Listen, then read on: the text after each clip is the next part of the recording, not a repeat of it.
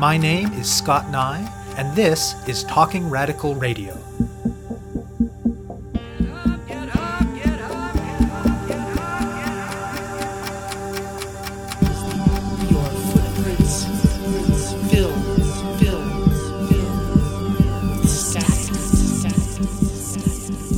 Hello and welcome to Talking Radical Radio, where we bring you grassroots voices from across Canada. We give participants in a wide range of social change work a chance to take a longer view as they talk about what they do, how they do it, and why they do it. On this week's show, I will be speaking with Audrey Huntley and Krista Williams. Violence directed at Indigenous women has been integral to the settler domination of this continent since the time of contact. To this day, state violence and state-enabled interpersonal violence against Indigenous women is massive and devastating. But it is also, again as it has been since contact, the site of brilliant and inspiring resistance. In one of the most recent chapters of the Canadian state abetting this violence, the federal government decided to cut its funding to a non-governmental project that maintained a database of the many missing and murdered Indigenous women in this country and to turn the whole thing over to the RCMP. In response, Indigenous women and their allies are building a new database, one that exists beyond the reach of settler institutions, and that is envisioned as part of building a larger movement not only against gendered colonial violence, but for decolonization. Audrey Huntley is a filmmaker and an activist with the No More Silence Network. Krista Williams is part of the Native Youth Sexual Health Network. And they talk with me about the broader context of violence against Indigenous women, about the larger movement into which their own work fits, and about the database project in which both are partners. I spoke with them by Skype to phone from Toronto. My name's Audrey Huntley. I have been working around the issue of violence for close to 30 years. I am a mixed ancestry person. My mom was German. My dad is Scottish and Anishinaabe. I grew up in Calgary, but I moved to Europe as a young adult, and so I started doing this work over there. Didn't come back to Turtle Island until 98, when I ended up in Vancouver's downtown east side, and that's where I first got involved in the memorial marches for the missing and murdered women. In 2004, I went on a road trip called The Traces of Missing Women, where I went to First Nations communities from Toronto to Thunder Bay to northern BC, northern Alberta, back through the prairies, to just ask people to share their memories of missing and murdered women. And I was inundated. CBC then gave me the go-ahead for a feature-length investigative documentary that took me about a year to complete, and that aired nationally. And that's called Go Home Baby Girl. And I guess I should mention No More Silence. My background, along with working in Vancouver's downtown east side, has always very much also been around supporting struggles, defending the land and reclaiming land. So when I moved to Toronto, it was natural for me to be involved in the group in Toronto at that time that was supporting Six Nations land reclamation and the land reclamation happening in Tyendinaga. And it was actually out of that group that No More Silence was formed almost 10 years ago. And No More Silence works specifically around the missing and murdered women, but was formed with the intention of bringing that analysis of colonization into the work, because it is often siloed off, because a lot of the more mainstream traditional anti-violence work doesn't center decolonization and doesn't take that radical understanding that the violence is actually inherent to Canada and to how Canada was found and to Canada's ongoing existence. My name is Krista Williams, and I am mixed Lenape. I live here in Toronto, Ontario. I grew up in Mississauga, and my family comes from the Murray of the Thames First Nation near London, Ontario. I am currently working with the Native Youth Sexual Health Network. I'm the Advocacy and Outreach Coordinator, and I've been at the organization for about 4 years now. We are a by and for Indigenous youth organization that works across issues of sexual and reproductive health, rights, and justice throughout the U.S. and Canada. And we know that, of course, some of this work also involves addressing some really harsh realities, like violence that enter our lives in different ways, and connecting that violence to the history and ongoing colonization that we face. Also involves making those interconnections between issues that often get siloed and get talked about in separate spaces. So one of the things that we work a lot on is this idea that violence on the land, so for example, industry, mining, clear cutting, these sorts of activities have an impact on the violence that we experience on our bodies. So things like sexual violence, and that these are actually connected realities, that they often happen at the same time, so why shouldn't we talk about them in connection to each other? Our work is very grassroots, local-based, really respecting that people are the experts of what's going on in their own lives and their own communities, and that means they have really good solutions, and making sure that grassroots work also informs work that we do nationally and internationally. When I think about sexualized, gendered violence against Indigenous women, it's not only intimate violence, it's also everything that brings women into those situations where they end up murdered. So, like in the work that I've done, I've noticed a lot of similarities. The violence that Indigenous women, trans and two-spirit experience is very, very violent. Academics like Andrea Smith understand it very much as a tool of conquest, as really, really fundamental to the nation building of Canada. And it expresses itself in that brutality because I think the settler understands that he is rootless here, and it's a way of asserting a hold and a domination over the space that they have taken. And at the beginning, when Canada was being founded, it was really essential. Canada's settlement process couldn't have taken place without that because women, girls, children were respected, were valued members of the community and had power, and they were the very ones who were resisting the theft of their land.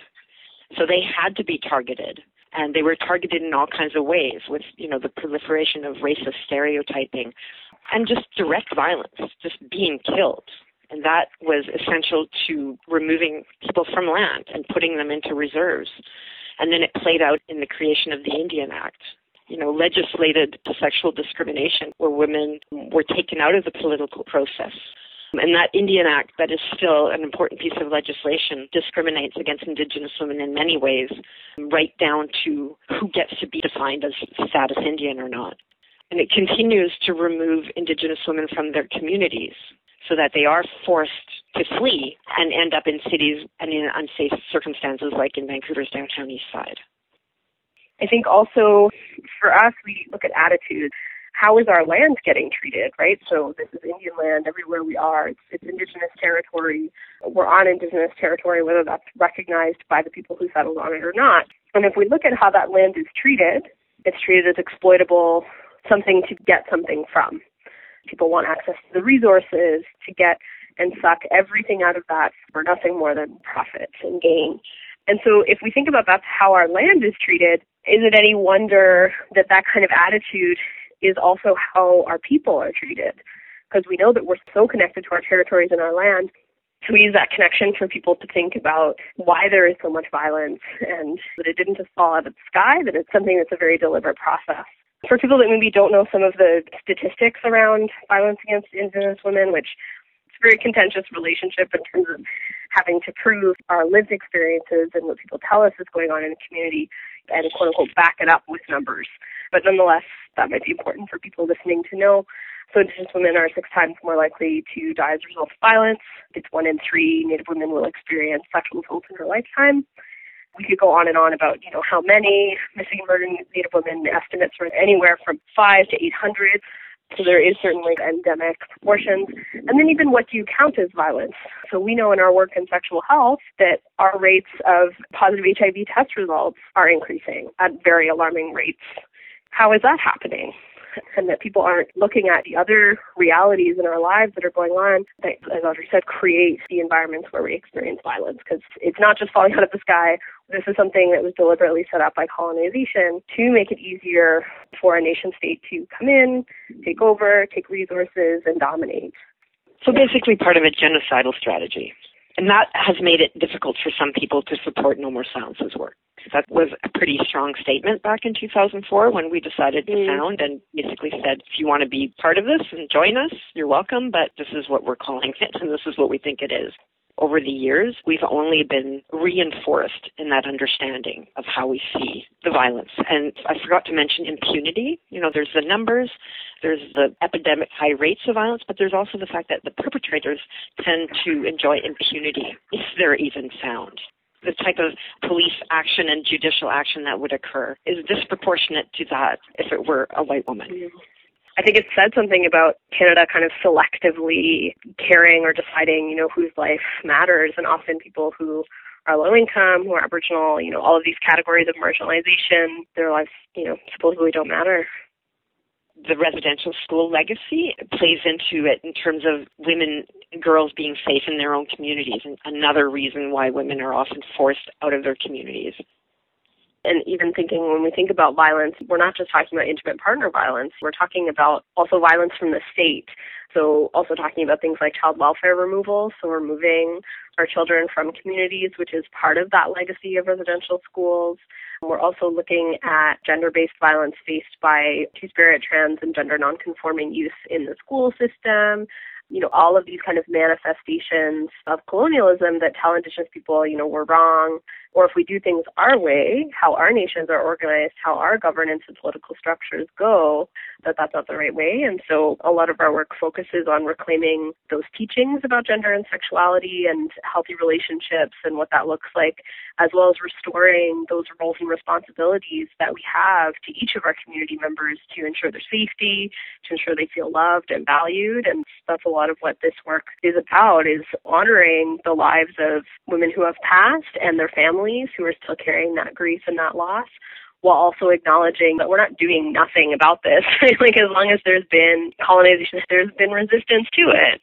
There's lots of strategies that our communities have been doing to resist that largely goes unnoticed or just not talked about. So why don't we move into talking about some of that resistance? Broadly, it was this national movement to commemorate and remember people who had gone missing or been murdered or died as a result of violence through the memorial marches, which started in the downtown east side of Vancouver. Yeah, like over 22 years ago, I think. Is it 22 or 23 years ago? Those memorial marches are really about taking space and asserting that these lives mattered. They're very locally driven. It's important that people do what they need to do according to their circumstances where they are. I can speak a little bit about the downtown east side, where it's not so much a demonstration or a protest as it is actually about giving family and community a space to grieve and to hold ceremony. In Toronto, where we don't have that kind of a neighborhood where everything is concentrated, people are more spread out in Toronto and the violence kind of happens all over. So we have chosen to go to police headquarters. We go because we want to assert that this is our sovereignty that we're asserting there and that we're on our traditional land and we don't have permission to come and call you out on your inaction in these cases. And it really isn't so much about addressing the police when we're there. We're just there. We're there. We hold the strawberry ceremony, which is a women's ceremony, and we ask all people to join us who care, but really the focus is on the family members, and that's typically who will speak. And afterwards we have a feast. And I really like the last 2 years that it's been Indigenous men who provide the food for that feast. And that's actually a really beautiful part of February 14th. And then again, there's an open mic where people can share.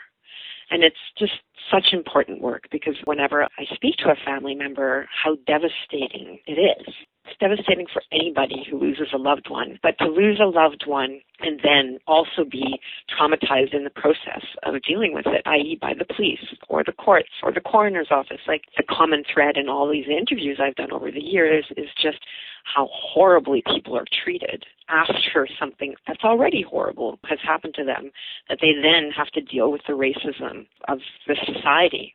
One thing that hasn't changed at all, that if you're in that situation, you don't want to be talking to the police on your own. You want to have a representative. You want to have an advocate because otherwise you're probably going to get hurt, even more hurt than you already are. And we've found it very difficult over the years to connect these people doing the work.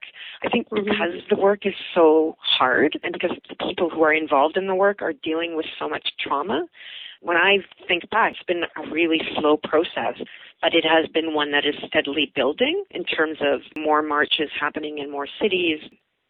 I think for us as a national organization and also working in the U.S. and Canada, certainly seeing that nationally our communities are getting more coordinated and we're talking with each other about what it means to talk about this, right? Because it's painful, it's about grief, it's about loss, but how do we also connect that to work that is about strength building, that is about doing that violence prevention and really taking back that control and that self-determination of the work that needs to get done. So, for example, even just asking people, what does community-based justice look like? So are we always going to be looking for somebody to get prosecuted by the courts, or are there other ways that we can seek justice as Indigenous communities? And sometimes that is through ceremony, that is through remembering and memorializing in very community-specific ways. And so for us, it's also about what are people doing nationally, and then how does that look different for each community on the ground, and how can we ensure that we've got some of that control so it's not people trying to come in and save us or rescue us or take us away and do all of these things that have already caused violence, but actually for us communities to self-determine, what does this healing and justice look like for us? One of the things that was really important to No More Silence when we got started was putting forward that idea around impunity, but drawing the conclusion that a law and order approach can't be the answer for us. Smart women like Andrea Smith, Angela Davis, they've critiqued how the women's movement fell into that trap of looking to state initiatives as the answer, and it hasn't worked. It's actually co-opted the strength of those movements. And I think people are becoming more aware of the need to build our own structures and not rely on government or institutional funding, but to create ways that are independent. Huntley and Williams went on to talk in some detail about a few other specific organizations and projects working against colonial gendered violence, all of which are important, but none of which I have space for in this episode. Please use your favorite search engine to learn about Families of Sisters in Spirit, which is an organization of the families of missing and murdered Indigenous women who continue to push for justice and change, as well as Walking with Our Sisters. They then moved into talking about the database project in which they are both involved, the community-based alternative to the federally funded Sisters in Spirit database. The Sisters in Spirit database was run by another organization, the Native Women's Association of Canada, or NWAC, but it was ultimately defunded by the feds and turned over to the RCMP. So the work has broadened and is expressing itself in so many ways now that it is great to see. No More Silence initiated a dialogue a couple of years ago. We called it The Silence is Broken, the Violence Continues. And we see, unfortunately, although, we've been talking about lots of good things, new forms of resistance, new expressions of support, and it really does seem like so much more awareness. And yet 3 women died very violent deaths here in Toronto in less than a year. So there doesn't seem to be any abatement of the amount of violence. I actually feel like it's increasing, and it makes sense because we have a government that is pushing resource extraction, and so the violence on the land is increasing. It makes sense that violence against women would go hand in hand with that. So now we need to find more ways, I think, to respond to that increase. And I think one of the ways is by strengthening the relationships that we've been building nationally and locally. So the database project has come out of that, doing it with that principle of being outside of the institutions. And I can't stress enough how important I think that is. And it is very, very slow and a gradual process, but it is the only process that's going to be sustainable. And the database, the Sisters in Spirit one that has been taken over by the RCMP is such a good example of that. There was a lot of hope when that funding was granted in 2005. It was $10 million to NWAC. And they did some research. They had 580 names. But, no one ever had access to that database. The families would get together once a year and receive some support, and that was it. And now it's gone. The funding was cut, and it's just gone. So I think what we're doing now is going to take a long time to do because we're now in a situation where we actually have to start from the very beginning. We don't have that information. We have to regather it right from, nothing. And it will take us a long time because none of us are being paid to do this work on a full-time basis. But we know that doing it this way will be more meaningful because it's actually there for the community to access, which NWAC's never was. And I think that's really important about our project is that it's very much for the families and for the community. Our role in terms of the Native Youth Sexual Health Network in supporting this community-run database is really to reclaim, as I was saying before, control of how those numbers get recorded. So what does Indigenous data recording that is owned and controlled by Indigenous community look like, and what does that mean? And it's all very exciting because normally this has been done by the police or it's done by outside academic researchers. So we thought, wouldn't it be amazing for the families, whose information, whose loved ones are going into this, to be at the center of deciding what that process is and how it can be respectful and not re-traumatizing. And also so that we get to decide, what do those categories even mean, right? What does it mean for something to be missing or die as a result of violence? And how can we expand some of those definitions where before very restricted by maybe academic definitions or police definitions of, if this is how somebody died, then this is what their death means. And that being really hurtful for families. And so changing how we report on that violence, which also means that's going to have an impact on how we take action on violence. Also making sure that we're accurately describing people's lived experiences, and that a lot of misreporting was happening around Two-Spirit, trans, and gender nonconforming folks. So it's a really exciting journey that we're on, and we're still working out what that's going to look like and having lots of conversations about how to do this in a good way. Yeah, and we're also really lucky to have Dr. Janet Smiley and Conrad Prince of the Well Living House helping us with that, because Janet Smiley is a Métis researcher, and she's someone who brings traditional Indigenous knowledge to her workplace setting, which is St. Michael's Hospital. And they've helped us actually develop the software platform for the database. And we've had long conversations with them about what criteria to include and, what kind of definitions. And we actually came out of this with a broader understanding of who we want to include. We've decided that our database is for women who've died violent and premature deaths. So we are now including suicides and other violent deaths that didn't necessarily come about by one perpetrator, but that have more to do with what I would say, death by colonialism, with the context of that woman's life. And so should also be viewed as being in that realm.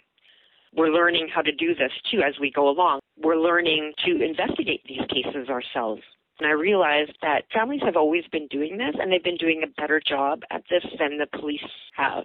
Many of the stories that I heard 10 years ago or that I hear about today, there's actually a pretty good idea of what happened. It's just that the police aren't listening or aren't following through.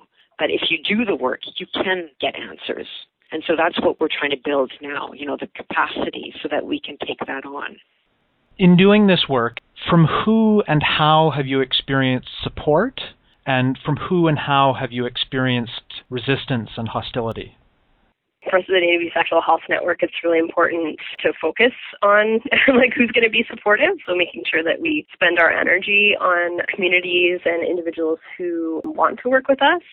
For us, it's about relationships, right? Who do we want to build relationships with? Who wants to build relationships with us? And strengthen work that's also already happening, right? Because it's not like we're pulling this out of thin air. This is stuff that's already happening on the ground. And then how can we offer our support to each other in strengthening what's already going on? Certainly some of the resistance, it comes from all angles. There's healthy resistance in terms of people still figuring stuff out. We largely ignore other forms of resistance or lack of support. If it's not working, it's not something we want to spend our energy focusing on.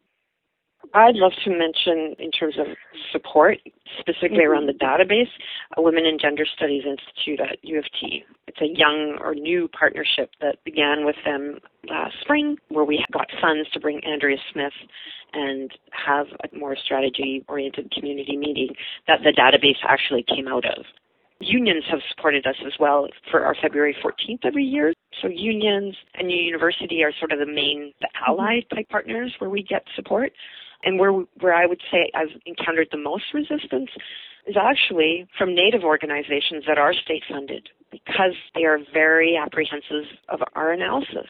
And because we do talk about decolonization, and it's not that we have a problem with agencies in the city getting funded and doing good work. We're actually happy to support that work.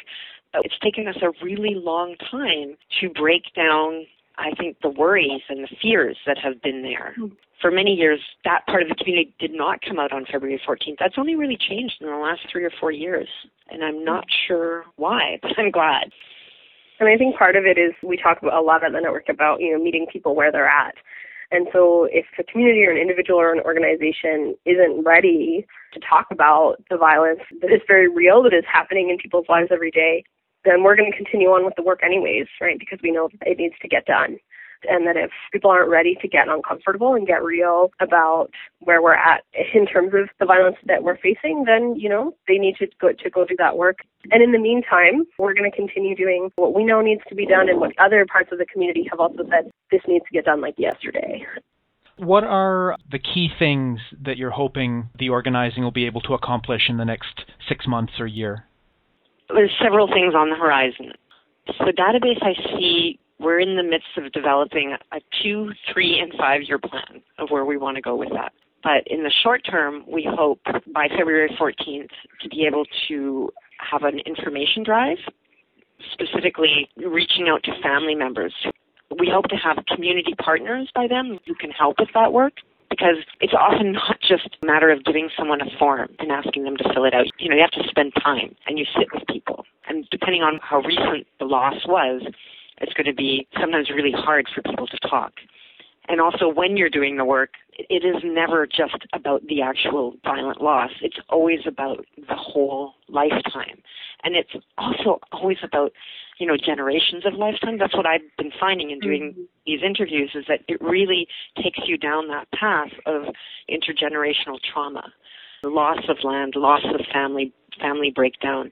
So that's like a big, big part of the work, is trying to connect with the right community partners to help us do that. Currently, we have some PhD students who are helping us develop research guidelines, and we hope by the spring, when we're going to have another national meeting, we hope by then to have completed a pilot model for Ontario that then can be replicated in other regions. Longer term, we want to get the database up to the existing numbers that we know about. That's going to be a lot of work, because we don't just want to enter these names. We actually want to verify and investigate these circumstances so that there's a high integrity that the information has. In the process of doing that, you see us continuing to build these relationships and capacity around just more structures that are outside of colonial dependency and that are focused on asserting sovereignty, whether it's in cities or whether it's supporting cabin building projects, things that will make us safer. In the long run, we do need to affect the actual violence. We don't just want to be documenting and investigating it. We actually want to be getting to a point where we're impacting and where perpetrators no longer feel so comfortable, where it becomes unacceptable, because we're not at that place yet. We're still in a place where most Canadians tolerate that this is going on, and we need to get to a place where it's completely unacceptable. So I guess for No More Silence, that also means continuing to work with allies and getting those allies to do the work that they need to do with their people. You have been listening to my interview with Audrey Huntley of the No More Silence Network, which can be found at nomoresilence-nomoresilence.blogspot.ca, and Krista Williams of the Native Youth Sexual Health Network, which is at nativeyouthsexualhealth.com. For these links and more, search for this episode's page on talkingradical.ca or rabble.ca. To find out more about Talking Radical Radio, the guests, the theme music, and the ways that you can listen, or to make suggestions about topics for future shows, go to talkingradical.ca and click on the link marked Radio. That's talkingradical.ca. I'm your host, Scott Nye, a writer and media producer based in Sudbury, Ontario, and the author of 2 books of Canadian history told through the stories of activists, Gender and Sexuality, and Resisting the State, both from Fernwood Publishing. Thank you very much for listening, and I hope you tune in again next week. Feel